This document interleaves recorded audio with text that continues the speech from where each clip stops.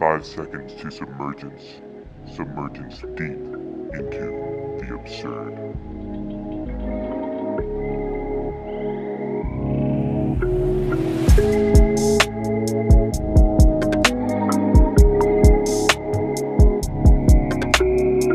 Three, two, one. This is Into the Absurd, episode number 27, with Dr. K. Brad Ray. He is a professor of philosophy at Aarhus University. Did I say that right that time? Yes, you did. All right, good. So that's in Denmark. Yes, it is. So what's it like living there? It's great. Yeah, it's a change. I'm a Canadian citizen, but I lived in the United States for 15 years. All right. So, and then I've been here in Denmark since 2017. Did you study philosophy in the United States? No, I studied philosophy in Canada. So I did my bachelor's degree at the University of Toronto and did my MA and PhD at the University of Western Ontario. All right. That's awesome. So what got you into all that? What made you decide, okay, I love philosophy. I want to start studying this. I want to be a philosopher. Okay. After high school, I originally went to an art college, so Ontario College of Art, which is in Toronto. And I studied graphic design, and I started a career in graphic design. And one of the things I was struck by was how volatile the business is now, unstable a career is. So I was seeking something more secure than graphic design. So I thought perhaps philosophy. I was just studying part-time and was ready just for a change. So yeah, and I find philosophical questions interesting. So do I. I guess that's why we're both here, right? I guess. Cool. So I was looking through your research, and I have a few questions for you, and then feel free to go on a tangent if you'd like. Okay. So you kind of study epistemology, and one thing that you do with that in the philosophy of science is there's this thing called the anti-realism debate, and I want to know what that is. Okay, that's a good question. There's actually many debates. I'll walk you through a bit of the history, and starting with there was a debate of sorts involving astronomers around Copernicus's time about whether the aims of astronomy are merely to generate models, planetary models for predictive purposes. So it's an instrumentalist view, which would be classified as anti-realist, or whether the aims of astronomy are cosmological, like, you should be aiming to describe the cosmos as they really are. And so that was a debate, one version of the realism, anti-realism debate. And it surfaced again, a similar debate around 1900 between Max Planck and Ernst Mach about the reality of atoms, whether we have reason to believe atoms are real or whether they're just convenient theoretical entities, posits, to aid us in our reasoning. Then in the 60s, early 60s, late 50s, philosophers got engaged in the realism, anti-realism debate. And that debate concerned how to understand theoretical language. The realists were arguing that we should interpret theoretical language literally. That is, the purpose of our theoretical language is to describe the world, the unobservable aspects of the world as they really are. Whereas the anti-realist is alleged to say that the theoretical vocabulary can be reduced or to claims about observables. It's not clear any philosopher held that view. it was a view attributed to scientists, in particular people associated with the Copenhagen interpretation of quantum mechanics. Now, the contemporary debate that I'm engaged in really began around 1980, late 70s, 1980. 1980 is a good date to pick because that was the year when Van Fraassen published Scientific Image, which revitalized anti-realism. It was his constructive empiricism was a first vigorous attempt to advance an anti-realist position. And then in 81, Larry Loudon published a very important paper, The Confutation of Convergent Realism, where he, in a sense, challenges claims or the inferences realists make from the success of science to either the truth of our theoretical claims, our claims about unobservables, or claims of reference that the theoretical posits that talk about the theoretical posits, the unobservables, are as our theories say they are. So he challenged these claims where realists make an inference from the success of science to some sort of realistic interpretation of these claims. Now, the way I understand the realist, anti-realist debate, or I guess one of the things I'm recommending is that we should understand what divides realist and anti-realist now is whether the anti-realist is saying we should expect future developments in science to involve accepting theories that are fundamentally different than the theories we currently accept. That is, that describe, that posit the existence of things that are fundamentally different from the sorts of things that are posited by the theories we currently accept. Now, the realist is denying that. They're more or less claiming that changes in science would be modifications of our current understanding rather than a fundamentally different sort of vision of reality. So that's the realism, anti-realism debate today, I guess. Yeah.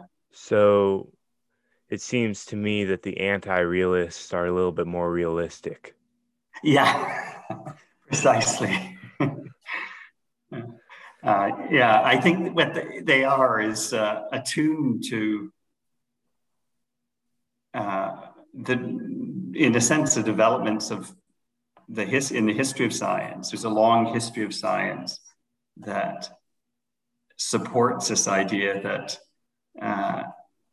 no matter how good we feel about our theories, or no matter how confident we feel about them, they're prone to be overthrown in the future. Now, I don't think the anti-realists should just base their anti-realist position on this historical type of argument. I also think there's logical considerations. And this is most pointedly put by Van Fraassen with the argument from the bad lot, which basically draws attention to the fact that when we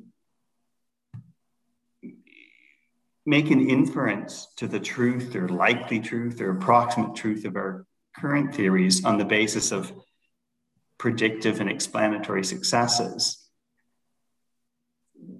what we're failing to do is take into account the fact that, like, we're merely choosing the best of the theories we've got so far, the best of the ones we've developed. And what Van Fraassen raises is the possibility that we might be choosing the best of the bad lot. That is to say, we might be choosing from a set of theories that doesn't contain the true theory in it. This is always going to be hanging over us. And this is not just some sort of logical possibility.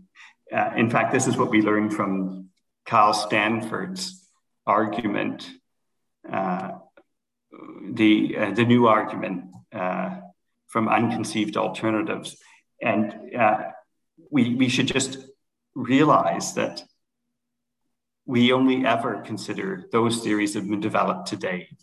And that's a very restricted set.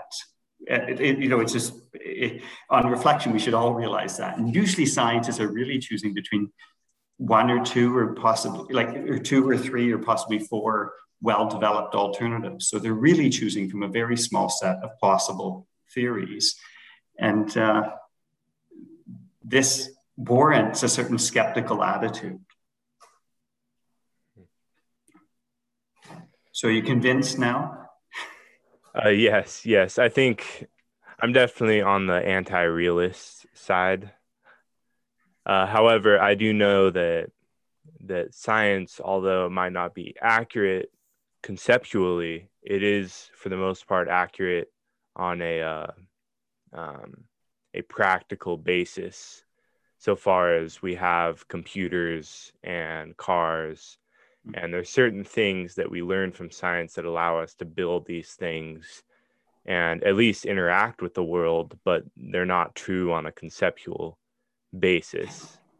No, and the anti-realist does not deny the extreme success of science with respect to our understanding of observables or the phenomena. So, and they don't deny that we're making advances, but what they're trying to draw to people's attention is that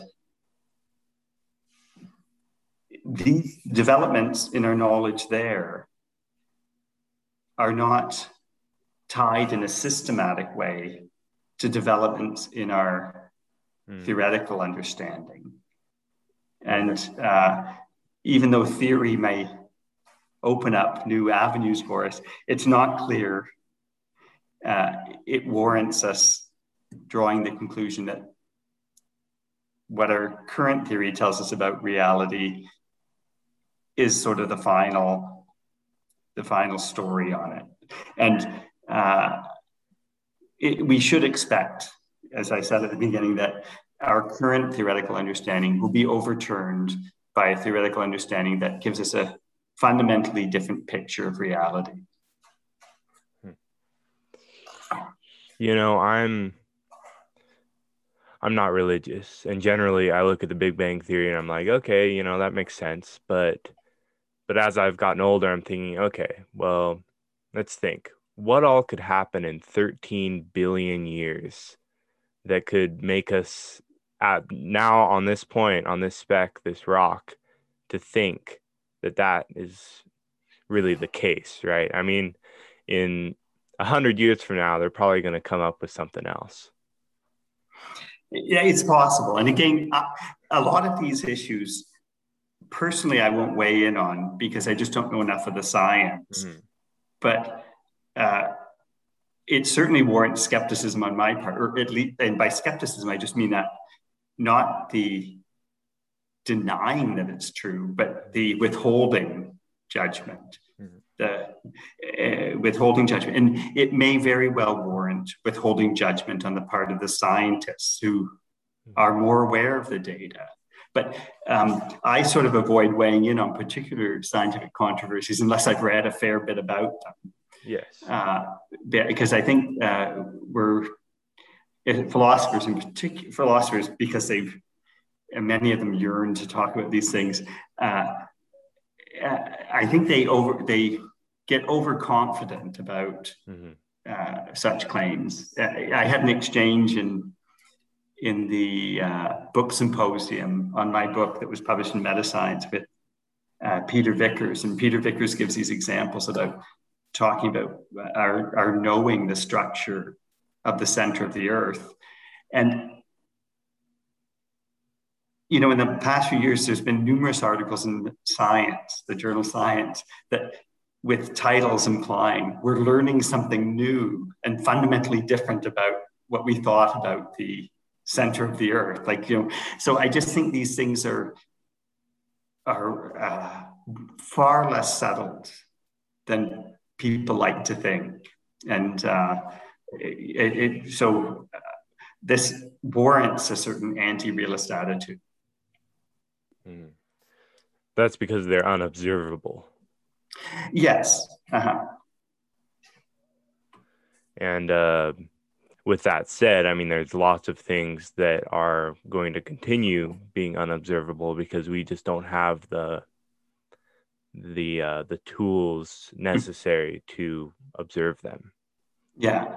We can't travel back in time 13 billion years to see the Big Bang, right? Or we can't, go to the center of the earth. And if we did go to the center of the earth, what if, because we went there, it changed? Yes. No, these are the types of considerations that play into, that support an anti-realist stance in science, in philosophy of science and science. Yeah. So that kind of brings me to my next question. I know you're not a biologist, but that's kind of irrelevant here. We're just speculating. So, do you think humans could ever develop the tools to see all the unobservables? Or do you think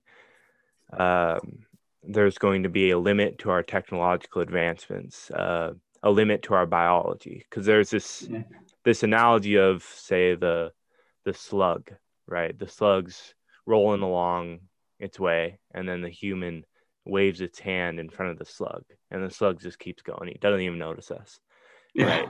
So there might be organisms out there that could be doing that to us, right? They could be waving our hand, or their hand, in air quotes, in front of us, and we don't even know it, right? So we're all slugs. I follow you, and I think and we're all slugs.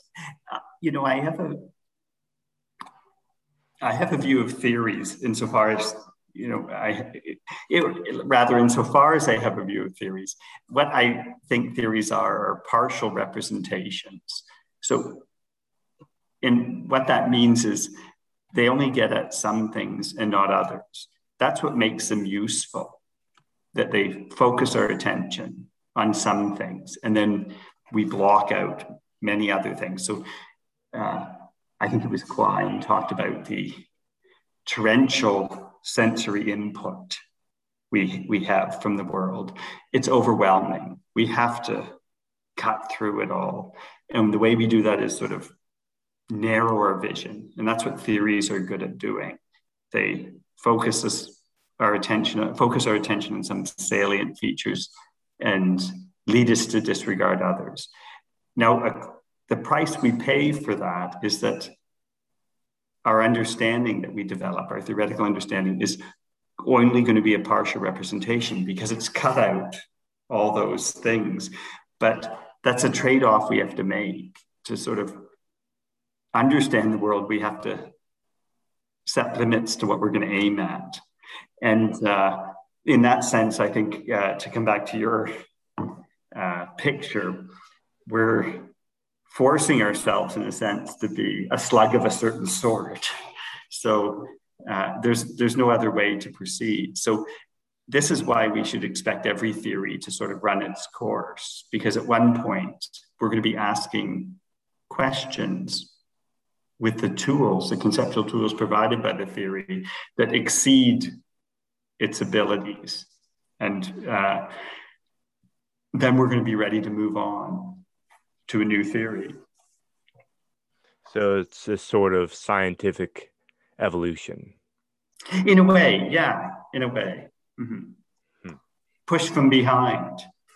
Yes, because the strongest theories survive, and then those theories then lead to us developing better ones over time. I mean, guess maybe not better, but different and perhaps better. I'm not sure. Yeah. One way they're better is, like, in one way we obviously change the world profoundly with advances in science. I mean, the examples you gave earlier, the technological advancements, we're making a new world when we live with new technologies. Like even this technology we're using now, it wasn't a reality in the 1920s. So we're living in a different world as a result. But our knowledge of observables is sort of amassing. Now, we lose some along the way. That is, we forget some, but we seem to be making progress there, but it is not, it doesn't bring with it, or it's not accompanied by an advance in theoretical understanding. So you wrote this paper. It's How is a Revolutionary Scientific Paper Cited the Case of Hess's History of the Ocean Basins? Yeah. So what was that about? Okay, it's a foundational paper in the plate tectonics revolution. It was written in the early 60s. I think it was 63, 62.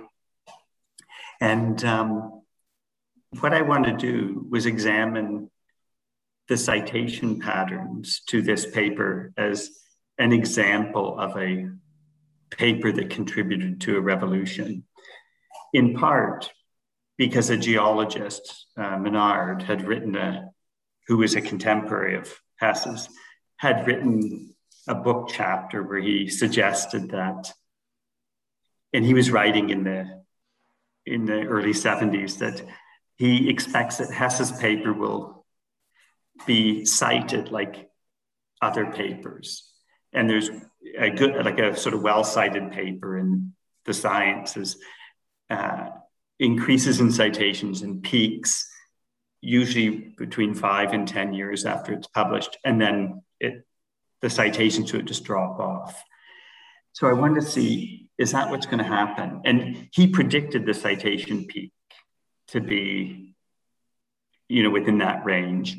And I wanted to see, is he right about this? Well, in one sense, he was right, because the peak was there. But what we found is the paper began to be cited a lot later. And part of the reason it began to be cited a lot was because of its role in the revolution. And it wasn't just cited by geologists, because it wasn't being cited for its contribution to geology. It was being cited as an object of study for people in science studies. So in history of science, sociology of science, and philosophy of science, people were looking at the paper, citing it as something worth looking at for that purpose. So this sort of altered its citation trajectory. It made it abnormal. And what I suspect, and this is an empirical question which I'd like to delve into at one point, is that other revolutionary papers have a similar fate. They don't follow the typical citation trajectory of a typical contribution to science, with what Kuhn would call normal science. But what they do is get picked up and cited because they become objects of study because of their role in the revolution. So that's what I found there. That's as part of I do this empirical work in scientometrics, and this is published in the journal Scientometrics. And scientometrics is just the quantitative studies of science. And a lot of the studies are citation studies. But I do that in part to sort of keep my foot in science, like to be doing science. And I always learn a lot when I do those, because you run into sort of methodological problems that scientists are apt to run into. So essentially, these revolutionary papers, they're cited at first because people are actually literally studying the subject matter of the paper. And then over time, that kind of diverts to people citing it because of what the paper did. Yeah. And then even in this case, it's now entered a cycle where, like, its 40th anniversary, there'll be a flurry of citations to it, because even geologists will revisit the paper. So they might have a symposium and say, 40 years after Hess's, paper on ocean basins, so they start reflecting on the development of their discipline with respect to that paper. Most contributions in science will never be subjected to such scrutiny or be given such honor. These important papers, they're interesting that way. Now, I want to emphasize I've only completed an empirical study with this revolutionary paper. I've done a similar study I've noted similar data with respect to Einstein's papers. A study I did with Lutz Bornmann, an information scientist. We're looking at citation peaks in philosophy and what papers or books caused citation peaks. And what we found was Einstein's 1905 papers are responsible for a citation peak, which is weird because they're not being cited because of their philosophical insight. They're being cited because they've become objects of study in philosophy of science, that, people study that, that period in the development of physics, and they look at Einstein's papers and they cite them. But they're not citing them and contributing to physics in doing that. They're looking at them as historical artifacts. That's what's happened with the Hess paper as well. Well, it is a historical artifact. It is. But I mean, there's many other papers that just, once they've reached their citation peak 5 or 10 years after publication, then, they get the occasional citation every now and then, but they really don't enjoy such revisiting or scrutiny. And even you, I guess, cite those papers. Yes, exactly. So now, so I have some questions on epistemology. Yeah.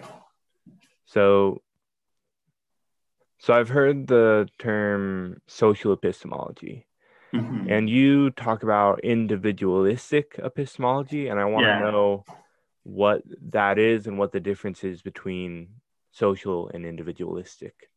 Yeah, it's a good question. And I'll say I've been asked a few times to write pieces for handbooks and what have you on social epistemology. And one of the first things I say is it's a very diverse and fragmented field. So there's not a straight answer to your question, which makes it a very good question in a way. What social epistemology is any sort of epistemic. It involves any sort of epistemic study or study of with epistemological relevance that looks at social institutions, social practices, or anything that's non-individualist. For example, entertaining the possibility of collective agency, collective belief, collective rationality. So anytime you sort of go above the level of the individual and the mind and raise an epistemological question, that would be part of social epistemology. So it's a very, very wide-ranging field, and there's a wide array of methods now employed, including historical studies, lab studies, game theory, computer modeling, and what have you. So there's all sorts of ways of studying this stuff. And I think the field is enriched by that, but I also think it's too early to look for some sort of unifying theory or what have you in social epistemology. I'm not even sure that should be an aim. In fact, when I identify my own work in social epistemology, I often qualify it and say, I work in the social epistemology of scientific knowledge. So I emphasize I'm strictly concerned with scientific knowledge, whereas other people have interests that concern like the public at large, or like there's a lot of work being done on how, responding to the media and learning from the media and what have you, or even Margaret Gilbert's work, some of her work on collective intentionality, where she's talking about small groups forming plural subjects and capable of knowledge, belief in knowledge. She's not so concerned with science, whereas I would say I'm narrowly concerned with science, in part just as that's my research focus. So yeah, because I know I was looking through some of your papers, and there was one where you were arguing that beliefs form from the individual, and someone else was arguing that no, beliefs form from small groups. Yeah. And that doesn't really make sense to me, because it's usually that one eccentric character that comes up with new things, right, that the whole group then believes. So I'm not quite sure which paper you're referring to. I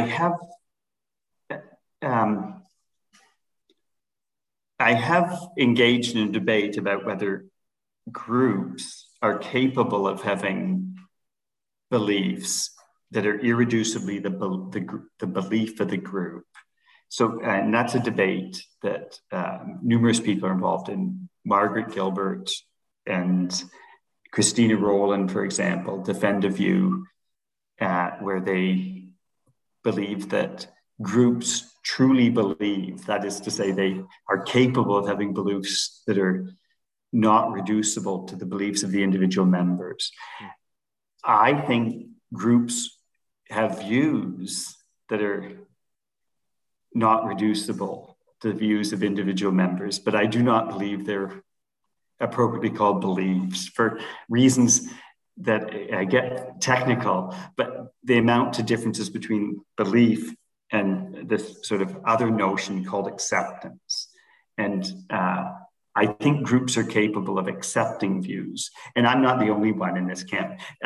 We're sometimes called rejectionists because we reject that view. I think we should have been called unbelievers, because that's a catchier title. But the basic idea is that we think groups can have beliefs, groups can hold views that are irreducibly the view of the group, but they're more appropriately classified as instances of acceptance, where acceptance involves sort of taking something as true, but it may be for pragmatic reasons. So you can even just accept something you truly don't believe is true. You really don't believe is true, because you're accepting it for the sake of an argument. You're accepting it. In science, for example, you might accept something and pursue it. So Larry Loudon talks about this, taking a stance toward a hypothesis, that you're pursuing a hypothesis. So you accept it and work with it and see where it takes you.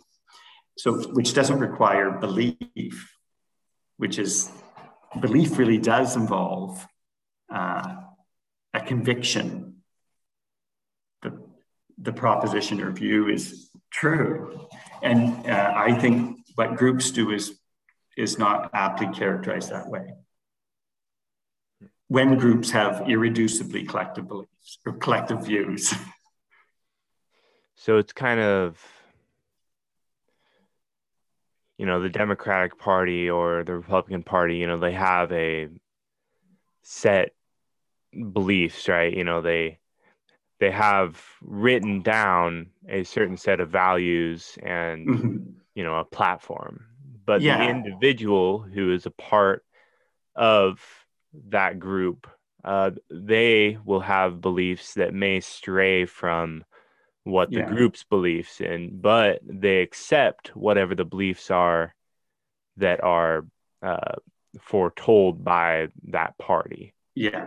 And when they're working as a member of the party, they have obligations to sort of hold forth, or to sort of advance, in a sense, the views of the group as a member of the group. Now, there might be forums in which they can voice their dissent, but it would be very strange if you heard Biden, for example, saying, this is the view of the Democratic Party. I don't accept, or I don't believe it, or I don't accept it. When he's standing up there representing the party, he, in a sense, incurs these obligations. In this sense, my view, to this extent, my view owes a lot to Margaret Gilbert's plural subject view. So I'm very much in line with her view. Where I dissent is when it comes to characterizing what the cognitive state is of the group and the individual in the group that holds these views. She would insist sometimes they're beliefs, and I would insist they're never beliefs. They just involve acceptance. Collective acceptance. So maybe the key to world peace is getting people to maybe deny their group beliefs a little bit every now and then. Yeah, I think I'm too modest because of my anti-realism to even guess what the key to world peace is. So when a group has these beliefs, is that what collective intentionality is? That's one aspect of collective intentionality. There's many aspects. The part I focused on is this holding views. I mean, there's collective actions and what have you, but I'm interested in this sort of view holding. And I'm especially interested in the context of, for example, scientific publication, where in many fields of science, chemistry, for example, 95% of the articles published are co-authored. Whose view is it? So if you and I publish a paper in chemistry, is it your view? Is it my view? Or is it more aptly described as a view of the collective formed by us working together? And that's my view on the issue, is that it's more aptly characterized that way. Now, the two-person case is not necessarily the typical one. As you make our group larger and larger, it becomes obvious, first of all, that we're going to develop cognitive capacities and knowledge that we individually don't have. So, in a sense, views will emerge, call them beliefs for the moment, we'll make inferences based on our pooling our knowledge together that none of us could make on our own.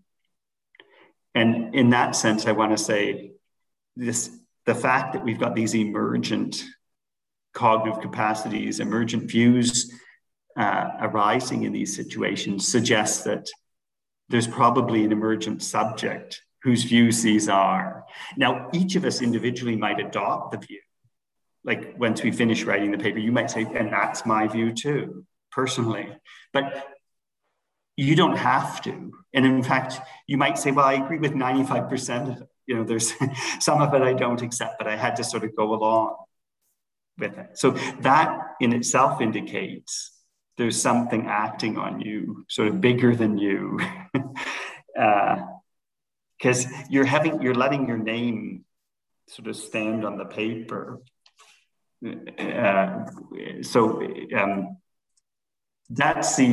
It's these very concrete, practical applications of this collective intentionality that I'm interested in science in particular.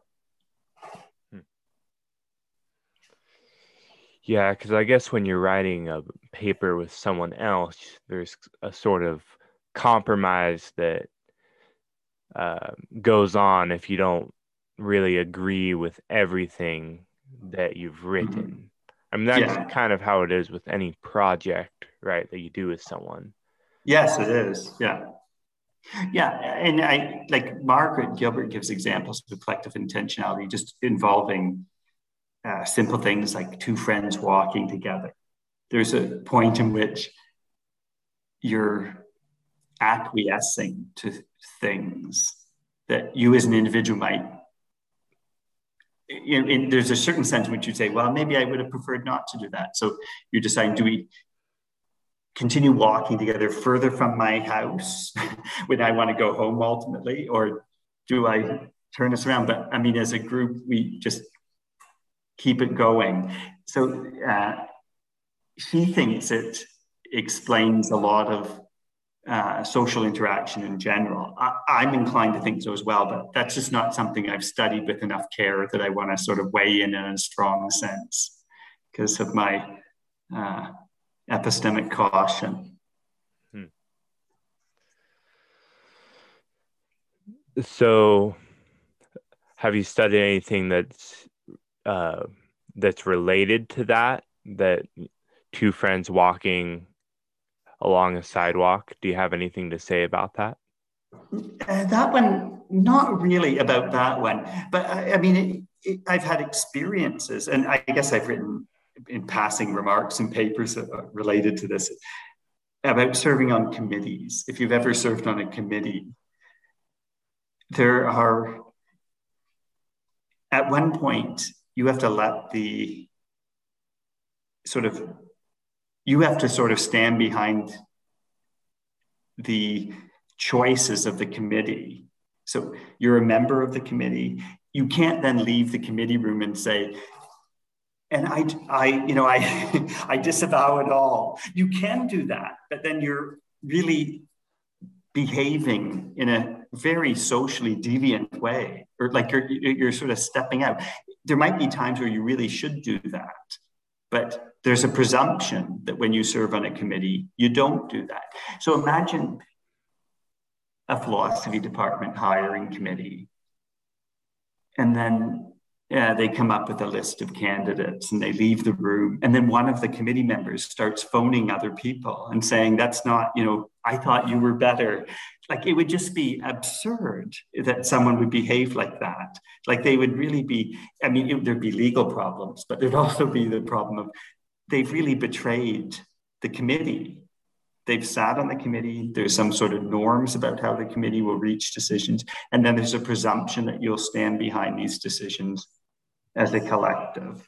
So that's an example of collective intentionality, where we operate in these committees. And it happens all the time in our lives. Like, a committee is a more formal group, but we do it maybe informally as well. You might be going out with a number of friends and sort of deciding what type of restaurant you go to. You probably don't remember going out with friends given this lockdown stuff. So maybe it's been a year since you've been to a restaurant. I don't know. But people used to go to restaurants. That's the sort of thing I have in mind. Yeah. Are all the restaurants closed in Denmark? Yeah, they are actually. The restaurants are, except for takeout. So we can't go and have a sit-down meal in a restaurant. And it's been a while since we could. So. Wow. Yeah, Idaho's a little bit different than most states. The infection rate is really low here. But with that said, I'm not going to speak on the whether or not the restaurant should be closed or not, but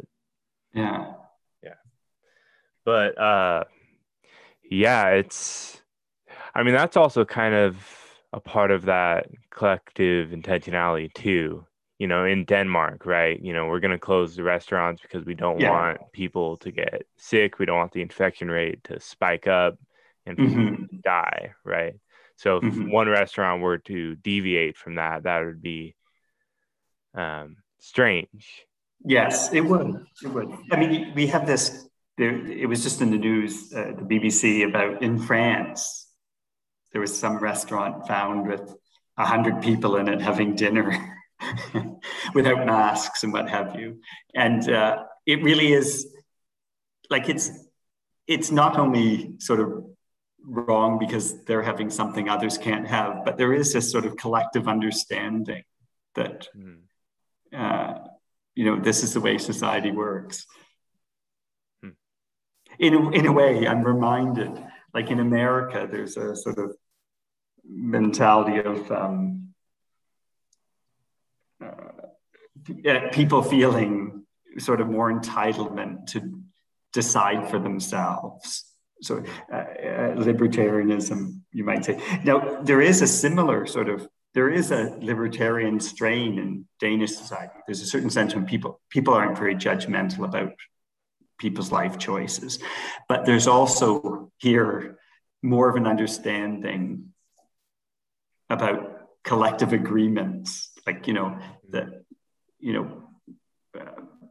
paying taxes. I mean, the way the tax system is run here, I think it would just be extremely difficult to not pay your taxes. It might be impossible, I don't know. But sort of tax evasion, it would be much harder here than in the United States.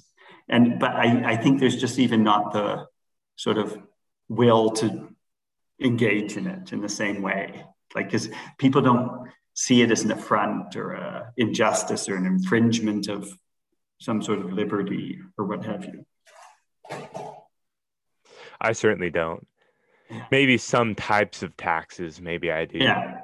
But certainly not taxes in general. Mm-hmm. Unless they were up to 50% or something like that. Yeah. Well, ours probably are. I guess when you add in all the fees, it kind of, you don't really think of that kind of thing, because in Washington, the next state over, I guess in North Idaho, Washington is the next state over. Yeah. But where I am, it's Oregon. But in Washington, there's a lot of fees. All the fees are way higher because they don't have income tax in Washington. But like, for example, getting a driver's license or getting your car registered, all those are maybe 3 times or 4 times more expensive than they are in Idaho. So I guess they get the money out of you no matter what. Yeah. These things have to be paid for. Yes. So with all that said, do you have any recent conclusions, any new ideas that you've come up with within the last few, say, couple years? Well, I'll say we'd like to talk about 2 different streams of research. One is I was engaged in a study with a postdoc on retractions in science. And the first part of the project was merely empirical, collecting data on the rates of retraction in the journal Science. And just to give some perspective, 1 out of every 300 papers in Science is retracted. And then what we've been doing is writing together more philosophical discussions about the inferences to be drawn about the data we found, because it's quite a rich body of data. But the other thing I've been engaged in a lot, so I would like to take an opportunity to just mention it, is I've been doing a lot of research on Thomas Kuhn. So I wrote a book in 2011 on Kuhn's evolutionary social epistemology, which was looking at the relevance of Kuhn's late work for contemporary philosophers of science. And after that time, I began to do more historical work on Kuhn. So looking at, for example, how he came to write structure and the impact of structure on structure of scientific revolutions on intellectuals. Because here's a book that was an academic book that sold over 1 million copies, which is just astounding that a book would sell so much. And I mean, it still sells. I've got a book coming out either late this year or early next year on Kuhn's writing of structure. It's called Kuhn's Intellectual Path, Charting the Structure of Scientific Revolutions. So that'll be coming out with Cambridge University Press. And then related, but distinct from that, is I edited a volume of papers, commissioned papers on Kuhn called Interpreting Kuhn. And that also is with Cambridge University Press. And that is just 12 scholars writing, reflecting on aspects of Kuhn's philosophy of science. I'm very excited about that. That comes out in June. And there's very interesting contributions in the book. So a very interesting paper, for example, by Paul Hoenigan-Huhn, the leading Kuhn scholar on Kuhn's metaphysics. And there's another great paper by Lydia Patton on Kantian dimensions in Kuhn's philosophy. So there's many good things in the book. That's just two examples of what's there. So Kuhn was an American philosopher, right? Yes. And what was his main contributions to philosophy? Well, what he's most known for is what in the wider academic culture is the notion of paradigms and paradigm change. And paradigm change and paradigms has been picked up and used by people in many disciplines. I mean, it's even in popular culture. When I was writing the first book on Kuhn, one of the things I noted in it was it's gone from being an analyst term to being I'm blanking on the contrast class. It's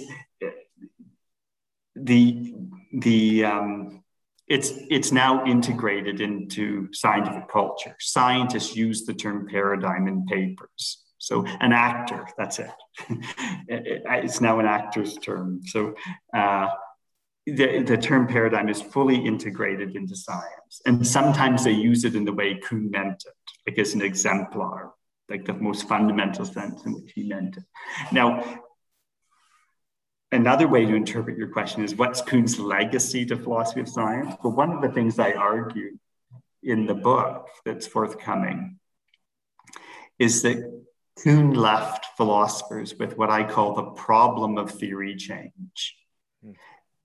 What he did was problematize theory change. So he drew it to our attention that it seems to be an inevitable part of the development of scientific knowledge, changes of theory. And real changes of theory involve fundamentally different views of the world. That's a problem. And it's certainly a problem for realists. So I think, what I argue in the book is the contemporary realism, anti-realism debate, which is focused on the epistemology of science, is a legacy of Kuhn's. Like, it's a consequence of Kuhn sort of, in a sense, bringing this problem to our attention and making us feel it's important enough to reflect on and try and address. So I think that's one of his chief contributions to philosophy. And it wasn't what he intended to be his chief contribution, I would say, but that is what he has left us with. What was his intention? Well, he wanted to give us, in part, a descriptive account of how science works. And central to his vision was that theoretical knowledge was not, or the growth of science was not strictly cumulative. It wasn't just this story of marching ever closer. He thought you cannot reconcile that with the history of science if you go and read it. So that's what he wanted to leave us with. But he didn't see himself as sort of dumping a problem on philosophers of science. Like he didn't see himself as sort of creating a problem. But I think that's how it's sort of been, that's the result of what he's published, is that he's created a problem in a way, or he's brought a problem to light. And it's a problem that's interesting and that deserves our attention. So is a paradigm shift when, say everyone believes the earth is flat, right? And then we evolve all of our beliefs and what we do around the earth being flat. And then some guy comes up and then he measures the angle of the sun or whatever at one point, and then he goes and does that same thing at another point. And then he says, okay, no, the earth is actually round. And then everyone starts believing that. Is that what the paradigm shift is? Sort of. See, I would want to cast it a different way, like just for the sake of precision, because I think in his later writing, the things he called paradigm changes that most people were focusing on were theory changes. And what he has in mind are fundamental changes in the taxonomy of science. So, or lexical changes, he called them, that violate the no overlap principle. So what he's saying is, think of a taxonomy, a scientific taxonomy, as cutting nature into kinds. And he's saying, when we change theories, we're cutting it in different places, and we're not grouping the same things in the same categories. So with the Copernican revolution, which is one of the easiest examples to illustrate this,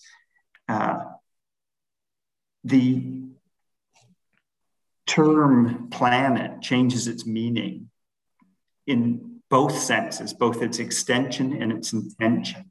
So let's just take the extension of the term planet. In Ptolemaic astronomy, the planets were contrasted with the fixed stars, and the planets included the sun, the moon, Mercury, Venus, Mars, Jupiter, and Saturn. So those things you can see with the naked eye that deviate from the motion of the fixed stars, which seem to move in 24 hours around us.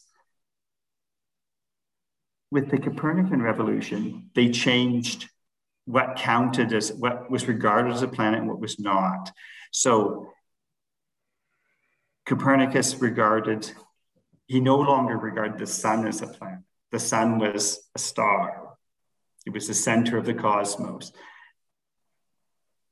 The moon became a satellite of the earth, a type of phenomenon, a kind that didn't exist before.